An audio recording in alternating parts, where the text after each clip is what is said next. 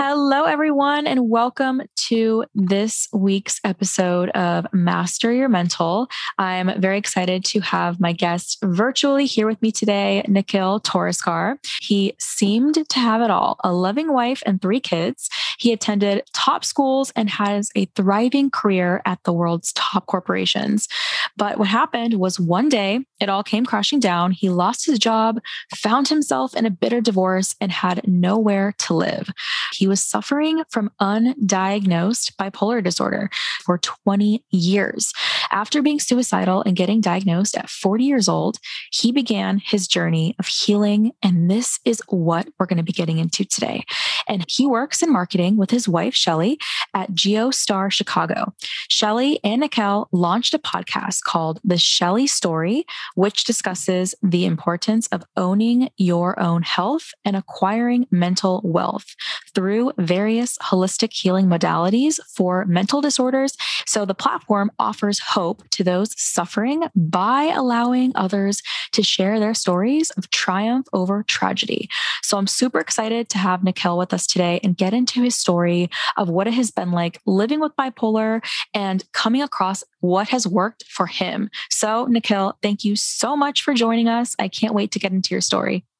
Yeah, thanks for having me, Paris. It's great to be here. Of course. So before we go ahead and get into what's worked and all these things, I want to go ahead and get into that because you weren't diagnosed until 40 years old. So I'd love to hear from you what that was like before the diagnosis. And then once you got the diagnosis, what was that like? Sure. Well, thanks for having me again, Paris. It's great to be here. I always love, as I talk to you offline, it's always just great to connect with people in the mental health community who are shedding light on this disorder doesn't have quite the understanding that it should, just because of depictions in media, because of maybe mischaracterizations and things like that. So am really happy whenever I meet people who have gone through similar journeys and are trying to help others, not just people who have the disorder, but their caregivers and friends and family, et cetera. So if we can step back, so as you said, I was diagnosed it'll be 6 years ago. And I had lived with bipolar disorder for more than 2 decades. And whenever I talk about my journey with bipolar disorder, there's multiple layers, as there are with any other bipolar story. But I'd say the key element of my story was the immigrant experience, because my parents had come here from India back in the 70s to try to make a better life for themselves, for their kids. And on the whole, I think it was a good experience, but there are a lot of facets of Indian culture that can be very devastating to somebody who suffers from bipolar disorder. And with me, I think the interesting angle is that my father was actually a psychiatrist. He's retired now, but he was a psychiatrist. And my mother, she never officially got the diagnosis, but she displayed all, if you looked at the DSM checklist, she pretty much ticked all the boxes. There's a lot of positives to people with bipolar disorder, as you know. Obviously there's a lot of creativity, there's a lot of energy. They're definitely very exciting to be around, or they can be. But there was just this denial, I think, and there was this misinterpretation of a lot of the negative, or not negative, but a lot of the symptoms of bipolar disorder. Like, as you know, being able to work with very little sleep. That's the hallmark of folks with bipolar disorder. They're the types of folks who, they can sleep for 3 hours and still juggle a full workload and then go play tennis and then, write plays and do everything A to Z. And so unfortunately, that was sort of the template that I had to live up to, which was just, they were both physicians. They were both, working very hard. But I think when you run out of gas, that was something that was sort of swept under the rug. And it was more just like, oh, that's, he's going through a down period. Just have some positive, have some PMA, positive mental attitude, get a pep talk, maybe get a cup of coffee, just walk it off. You'll be fine. Right. It wasn't seen as something that was indicative of, a pattern where it's highs and lows. And so that really was, I would say, my undoing was because there was not this tendency to see that, okay, you're working on very little sleep. you're irritable, these are all just sort of parts of being a high performer, a high achiever. So as you mentioned in the bio, I had gone to a top business school. I worked in consulting for a long time, worked at, some of the top companies. And there was just this sense that was just the rules of the road, that you're basically, you're just a workhorse. Wow. And then when I would crash, it was just like, I think my wife, Shelly, she was scratching her head because she was like, where's the Nikhil that I know? Where's the high performer? Where's the life of the party? Now he's just, what we always talk about. There's this character in the show Entourage, Ari Gold. I don't know if you're familiar with that show. Haven't seen it. Familiar with that show? Yeah. Well, if you ever seen that show, just Google Ari Gold. He's like this fast talking, really hyperkinetic is the word I use. He's just very dynamic, but he's also very irritable. But he's one of those people who makes things happen.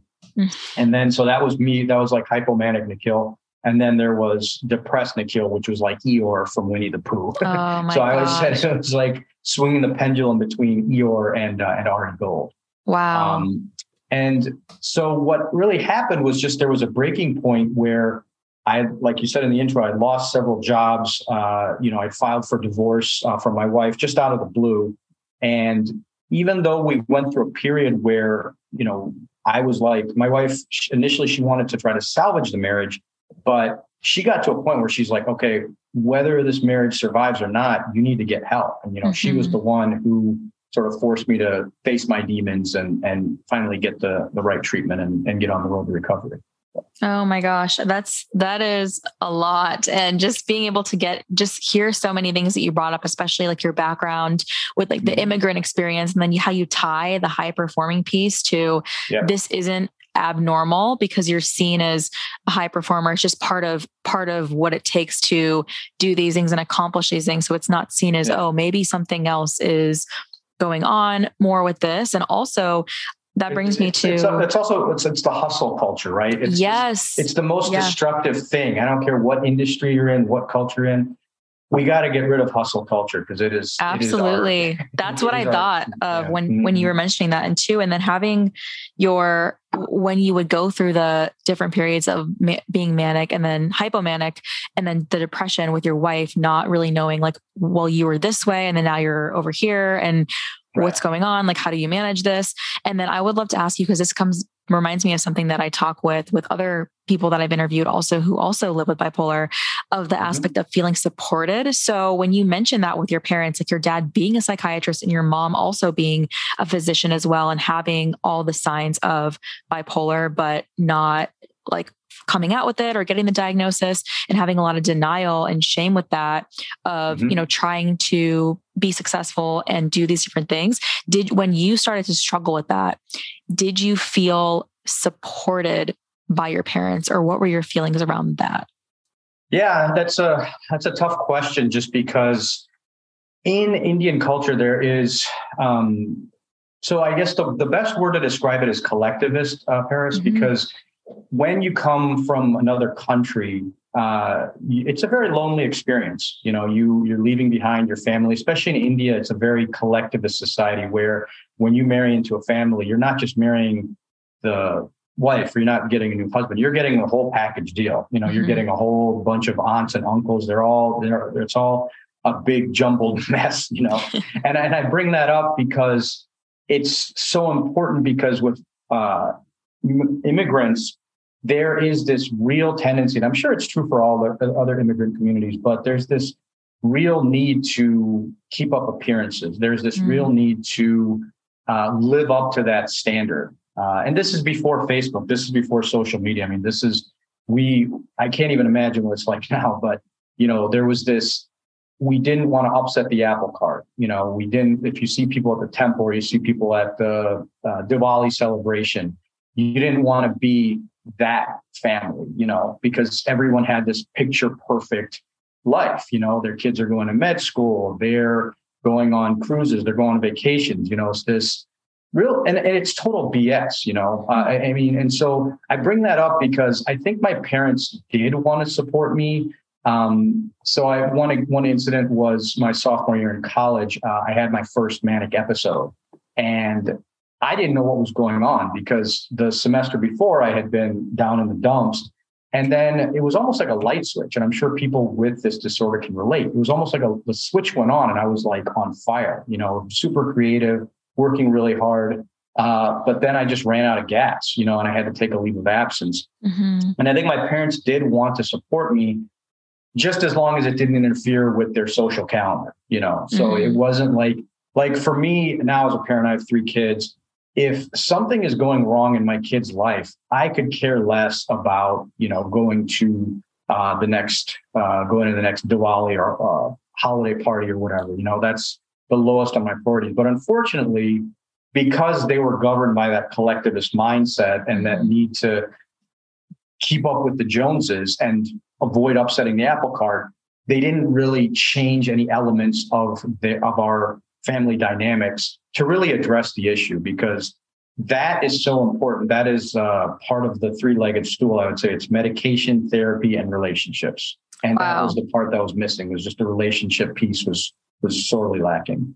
Yeah. And especially hearing you mention that it almost reminds me of being seen as a mark of shame almost of when you're going to these different events and it's not something that you would ever want to bring up. Like, oh, my kid got into college. Well, my kid was just diagnosed with bipolar and was hospitalized for 2 weeks or whatever. Right. So I definitely understand. That sounds great. Cool. Yeah. Tell me more. Because people's responses, that's the thing. Not a lot of people know how to respond to that. And it can make it uncomfortable where it's like, okay, what do we say next? Where do we take this conversation? Do I not seem like I care enough? Or it just can make it uncomfortable. So especially there's no right response to that piece of information. Yes, especially with the pressure of social media and then wanting to share the positive experiences in your life and present mm-hmm. your best self when you're at these events and not bringing this up and trying to make anyone feel uncomfortable or not like they know what to say or what to do next. That's something also with your dad, with having the background in psychiatry. Did he ever notice any of this in you before you were aware of this happening? And how was it with your dad and then also him having that background in psychiatry?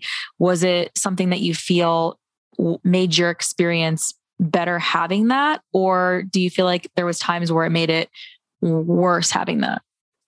Well, I think if I could back up, because I think it's important. The other piece of context that's important is just the state of mental health in India. Mm-hmm. Because America, we have a long ways to go with mental health. I think we're getting there through things like this podcast, our podcast, mm-hmm. Everything people like you and I are doing to increase the dialogue. But India is devastating. If you read anything about mental health in India, it's the access to care. I don't know what the stats are off the top of my head, but I think it's like 1 psychiatrist for every 1,000 mentally ill people. It's drastically underdiagnosed. And because there's just so much stigma about the condition over in India, because a lot of it is seen more as spiritual imbalance. Even in, because my family came from a middle-class background. Obviously, you can understand in villages where there's less access to traditional education and things like that. So there's a tribal element, but that distrust and that's, fear of mental illness is so pervasive in our culture. And I think that colored our experience, even with my father being a psychiatrist, that he didn't want to, what I always say is there was clinical detachment, right? He wanted to leave that at the office. And I'm sure a lot of therapists go through this where they don't want to believe that it's living under their house, mm-hmm. right? And so that was what I think helped him sort of keep it at bay, because when he would see that I was down in the dumps, what is amazing to me, and I think you might have talked about this on your podcast, is I was actually prescribed Wellbutrin at one point mm-hmm. without a mood stabilizer. And, wow. I'm sure that'll raise a lot of eyebrows, because it's like you put someone who's who has bipolar disorder on an antidepressant. That's I was prescribed that as well. So hearing you say that, that's actually something that, all the medications that I've been prescribed on. And I also, this actually reminds me of another interview that I did with another mm-hmm. guest of mine who also is from India and shared the same thing as you. She talked about spiritual imbalance and talking about how it's different from just trying to bring more awareness. And that's what I think is really great about what you and her are both doing with using your platforms and wanting to have more of a conversation around this and just feature more of what the reality is. Here's what, what the worst has looked like in my position. And here's what I've been able to do with it. Because especially when you're talking about access to care and just being able to even come forward in the first place and say, I think something's wrong because that can be hard in itself. And especially when even with your parents or family, and regardless if they're actually a psychiatrist or not, just feeling like, oh, I don't know if I can come to them, maybe because you had that overachiever background and you're getting, someone getting straight A's, you're doing so good, you're in all these extracurricular activities, you're in all these clubs, you're doing all this stuff. And then all of a sudden now you feel like it's too much and you need to take a break, and feeling that guilt and then feeling like you don't want to put that on someone else. So just continuing to push through it. So that brings me to something else with you too. I'd love to hear about your relationship with Shelly. So you mentioned going through the divorce, and then what was that? So that period of going through that where you were struggling with a lot with bipolar and then trying to have her support in it and really work through that. What was it that you did to end up saving the relationship? Yeah. So the relationship with Shelly, and that's part of, people sometimes ask me when they come on my show, they say, why is it called the Shelly story when you're the one interviewed? She does interviews sometimes as well, but it really is, she's the one. It is her story in a sense that she's the one who came forward and said, hey, let's tell this story. Let's try to give hope to people who are going through this, whether they're Indian or they're American, whether they're suffering from bipolar or depression, or, maybe they're just trying to figure out their life, But with Shelly, like I said, I think there was a little bit of a misunderstanding about mental illness on her part as well, because there would be times when I would feel depressed and she would always give me that, put on a happy face, the happy talk, just walk it off.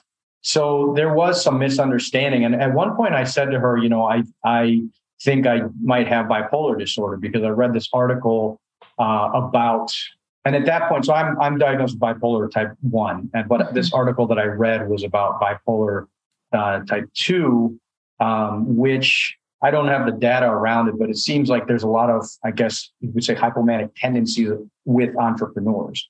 A lot of them probably don't have this diagnosis, but they're running 3 different companies like Elon Musk. I'm sure, I don't know what I don't want to put him on the couch and diagnose him. But the point is, I think there was this, she's the most amazing person. She's, has the biggest heart, and she'll do anything to help, whoever she can.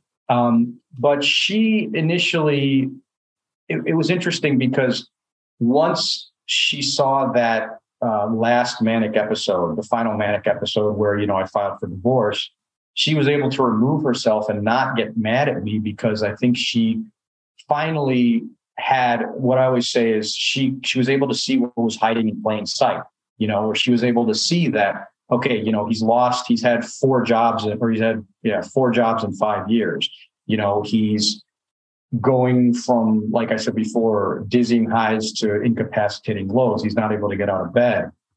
So she had all that data, I would say, she had that backstory, and she finally was able to, piece that all together, and really, with the desire to help me and not, literally take me to court for it, in these divorce proceedings.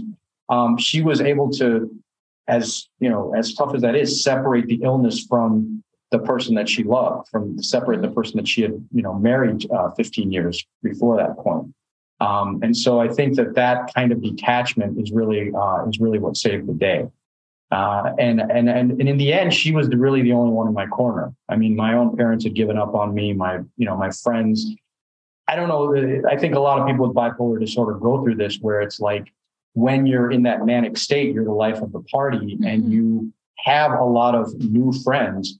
But then when the times get tough, they're nowhere to be found, So I really hope people who have to go through this, that if they're not able to have someone, who's as much of an anchor and a rock as Shelly, that they can find a group like NAMI or, find a support group where they can find that connection.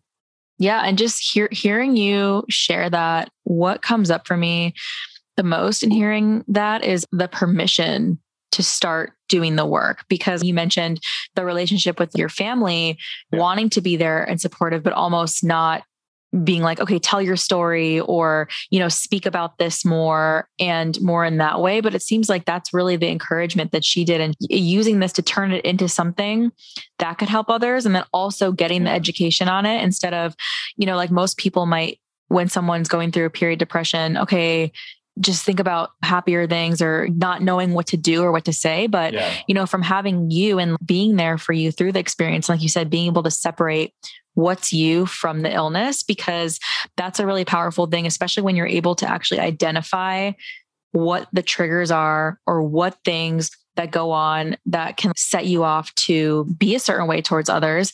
And especially when you're talking about going and filing for divorce, someone might be like, okay, then fine, let's just do this and move forward with it. And then just who knows what he's going to deal with, because I've had other people I've spoken with who have been married and they have told me, like, well, wow, I'm divorced from this person. And I wish that I knew sooner what to do to help, or it could have been saved, but I didn't. I just kind of gave up. And they would share that with me and say, I was married to my husband and they had kids or different things, and they give up. And that's what I think is extremely really, really cool to see with your experience and how you call the show the Shelly Story, because of what she's been able to do with your experiences with bipolar, and then using that and now turning it into a platform where you feature other people's conversations.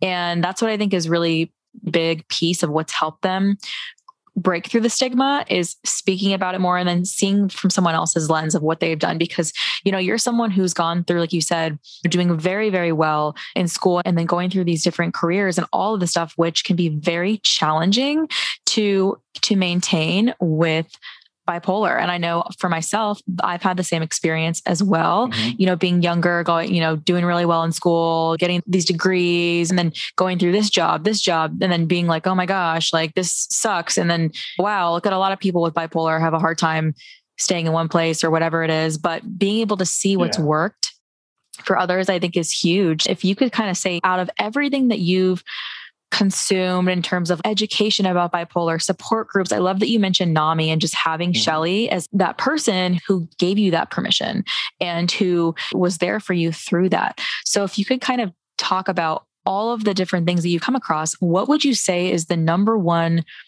tip or solution that has been the most powerful for you in moving forward? Yeah. So if you go to our website, we have two. One is theshelleystory.com, which is our podcast. And then the other one is ShellySood.com. So the tagline there is untether your life. And I find the concept of untethering to be so powerful because when you think about like a boat, for instance, you think about a boat, and I'm not a sailor, so I don't know the terminology, but boat docked or tethered or whatever, right? There's this stability, right? There's this sense of we're at the harbor, everything is hunky dory. We can have a boat party, whatever. But the point I'm making is there's this sense of stability, but it's also very limiting, right? And so our whole thing is about breaking that tether, untethering your life. And that's the thing is, as immigrants, we were tethered to this illusion of happiness. We were tethered, we had a nice house in the suburbs, had a great career, top MBA, et cetera, a circle of friends, but it was all an illusion, right? And the anxiety that we felt trying to maintain that facade was just, it destroyed us, not just me, it destroyed her as well. So when I say untether your life, I also mean untether what template you're living according to. For me, it was the pre-professional emphasis of either being a doctor, a lawyer, and then, recently more into like management consulting. That's what I went into financial services. And actually, I wanted to mention Oliver Seligman, the one that I think you had him on recently. that story resonated with me incredibly. So I would love to talk to him as well. I'm reading his book right now. I actually was just reading it. I'm going to finish it today, but I thought you would really enjoy talking with him. Yeah. I heard his story and I'm like, wow, that just really my, as they say, my ears were burning, because that's exactly what happened to me. Is I was living according to this template that just did not fit. It was a whole square peg in the round hole. So that was another untethering, was just realizing that, yes, society, quote unquote, says I need to be a type A financial services exec, but that just ain't me, And I think he was saying something about he can't even tell time. Or I'm the same way. Splitting a check gives me anxiety. You know what I'm saying? Just doing the math. So that was not, no. The other thing is just when I say I'm tethering your life, yes, I have the diagnosis of bipolar disorder, but I can't blindly go by what the doctors are telling me, by what the medication dosage. Yes, I think it's very important to find a medication that works for you.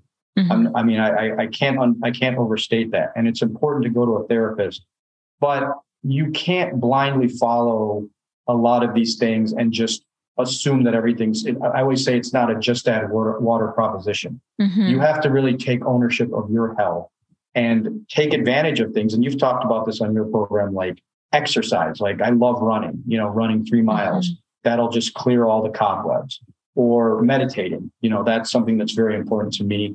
And then just finding communities that can resonate, because so my faith, I'm not super religious, but in Hinduism, there's a concept of Sangha, it's community. And that's super important to me, is just finding a community, whether it's people in mental illness or mental health awareness. And I told you about this other program called Mindvalley, which has been incredible. Just the types of people that I've met through that, who are on a journey of healing, not just physical, but also, not just mental, but physical. This could be another topic for another episode, but GeoStar, that's what the other thing we deal with, is healing the physical and not just the mental. It's emphasizing that brain body connection. So yeah, there's a lot of layers to it. Mm-hmm. But I really think that, untethering your life and just getting out of that cookie cutter mentality of what happiness and what making it looks like. I love that. Is really what has helped me. Yeah. Oh my gosh. And I think that you guys mentioned also having a book that you're in the mm-hmm. works of putting together. So I'm so excited for that, because I love that you put it that way and give that visual of untethering and the process of what that looks like, and then tying it to how things are on a ship. And then also having the illusion, right? Coming in from being an immigrant and thinking, this is the way that I have to be, these are the things that I have to do. Here's the steps. I've done this, right? I have this life. I've done the school. I've done the education. I'm in this position, but what makes you happy? And figuring out those things through getting involved with these communities, like you mentioned, is a huge part of it. Communities and relationships, because you mentioned those 3 of medication, therapy, relationships. And that's the thing, is it's not like we just do the work and we're done. It's continuing to maintain the progress. So if you could say one thing that's your go-to for being the most helpful when you're noticing a lot of obstacles and challenges coming up for you with bipolar, what is it? I always hesitate to say this because it's become so cliche, but breathing is just so fundamental. But I'm going to say it because specifically box breathing is a very important tactic that I use, which is just, inhaling for 4 seconds, holding 4 seconds, exhaling, and then holding it. And one thing that's recently come to mind is the visualization component too, where there was a event I went to through Mindvalley, and in my mind's eye, I imagine sort of creating a box of the event that I went to mentally as I'm inhaling, holding, exhaling, and holding. So, it's so fundamental, but it's just amazing how much good that can do, just oxygenating your body and just activating that parasympathetic system and getting ourselves out of that caveman fight or flight mode that we find ourselves in. Because, and I tell you, just the other thing is and it's something I'm really struggling with, is just trying to keep a lot of these addictions at bay, especially social media. And I would say social media is something that I'm trying to embrace more of the community aspect and the learning, and then just stepping away from the FOMO, the doom scrolling, and the need to display that facade. Oh my gosh, me too. And just hearing you share about how helpful that has been for you in terms of just getting into more of the breathing and meditation, which is something that I got into as well, which I've strangely found to be really, really helpful. So that's why I always love hearing that it's also helpful for other people and how it is as well. But separating yourself from social media too is huge. So I love that you bring that up.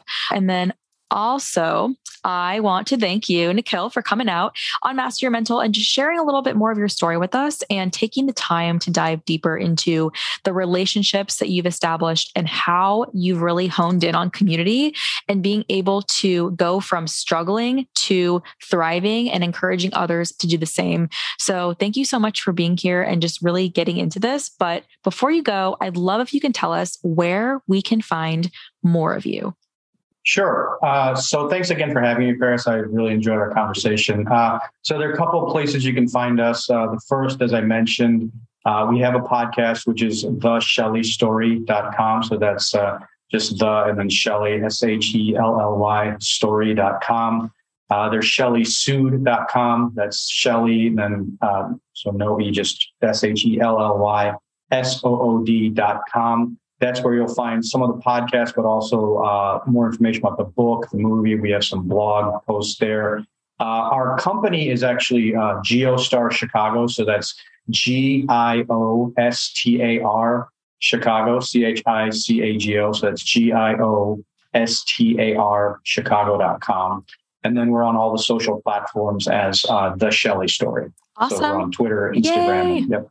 All right. Thank you so much. I'll make sure to include all of that information in the notes for everyone as well. So on that note, I want to thank you guys for being here and tuning in. Hope you love this conversation as much as I have loved creating it with Nikhil for you. So bye guys, and bye Nikhil. Bye. Bye. Thank you, Paris.